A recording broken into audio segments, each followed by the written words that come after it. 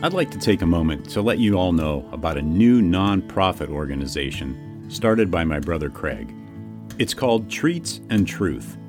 They fill oversized brown lunch bags with snack items, chips, crackers, popcorn, cookies, etc.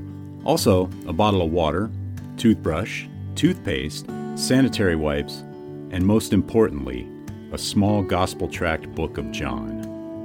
No cigar? I'll have to talk to him about that. The bags are then hand-delivered to the homeless and people in need in and around the Los Angeles area. Let's help get this ministry off the ground. They're a 501c3 tax-exempt organization, so any and all donations are tax-deductible and greatly appreciated. Visit their website at treatsandtruth.org. Check out the show notes for the link. Also, please follow them on Facebook and Instagram. Thank you.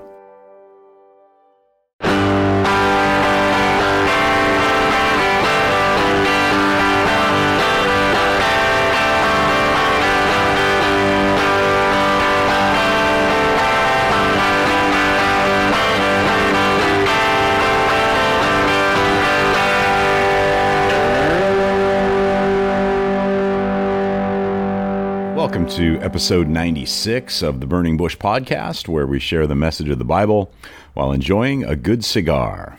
Hope you're doing well, and I'm glad you've joined me today.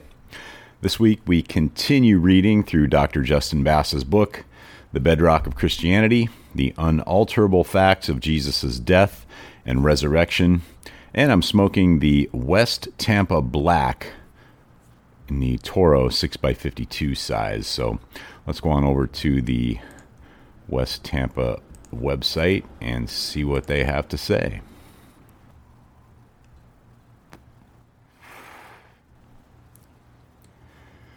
Flipping the coin on West Tampa White, which is the other cigar in this line, West Tampa Black screams to be admired. Sharing the same canvas, the box, and band demand to be picked up. The source of its amazing flavor lies in the dark Habano wrapper. Aged to perfection, West Tampa Black more than delivers on flavor and complexity. Filled with Condega Viso and legendary Esteli Ligero, this cigar delivers body that will please both the new and seasoned smoker. A perfect complement to your West Tampa White, Black will be a must-have in your humidor. And the body is medium to full. Wrapper is Habano Dark. Binder is Ometepe Habano. And fillers are Condega Viso and Esteli Ligero. And the Vitolas are Robusto 5x50, Toro 6x52, and the Grande 6x60. That is the new West Tampa Black.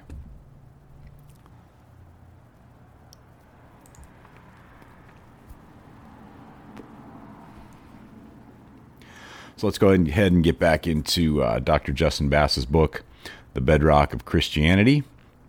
And the title of this week's section is Thought Experiments.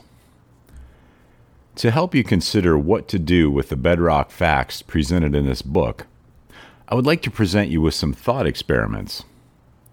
First, if you knew God had performed one miracle in history, which of all the claims to the miraculous would you consider the most likely? Next, if you do not already, assume for a moment that Jesus did not rise from the dead in the early 30s AD. Instead, he stayed dead, rotted, and dissolved into dust.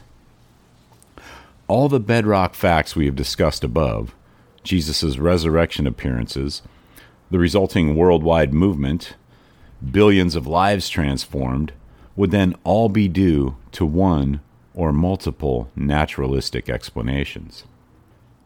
And finally, assuming that, now ask yourself, what if Jesus really did rise from the dead? How would our world look different than it does now?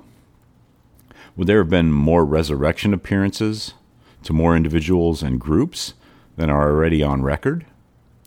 Would his movement have not just overtaken the Roman Empire in the 4th century, but also China? Would there be, instead of 2.4 billion professing followers of Jesus today, 4 billion? 6 billion?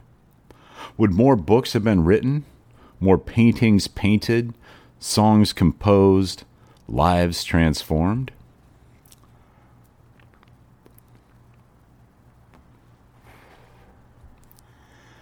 As Theodore Parker wrote, "Measure Jesus by the shadow he has cast into the world. No, by the light he has shed upon it."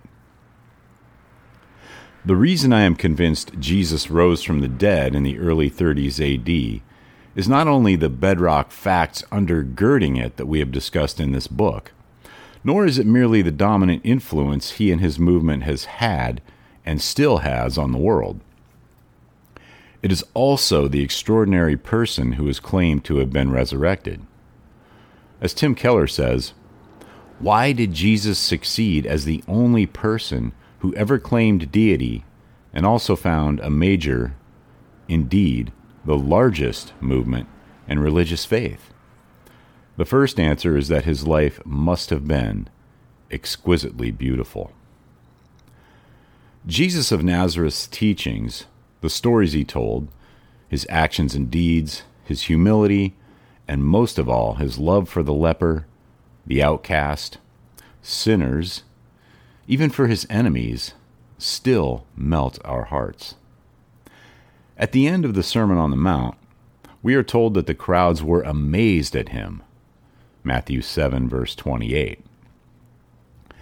2,000 years later, billions are still amazed.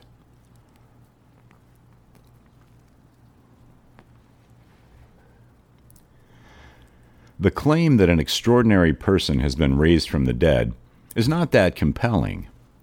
The claim that the most extraordinary, most influential, the most beautiful and compassionate human being who ever walked the face of the earth rose from the dead is something to look into. This is what I hope to have accomplished in this book. We have together gone on a journey through history and looked into it. We have unearthed the bedrock facts and sources surrounding Jesus' death and the extraordinary events that followed. As a result, I am concluding my historical investigation agreeing with the earliest Christian testimony. He was raised on the third day. 1 Corinthians 15, verse 4. What more would Jesus have accomplished in our world if he had actually risen from the dead?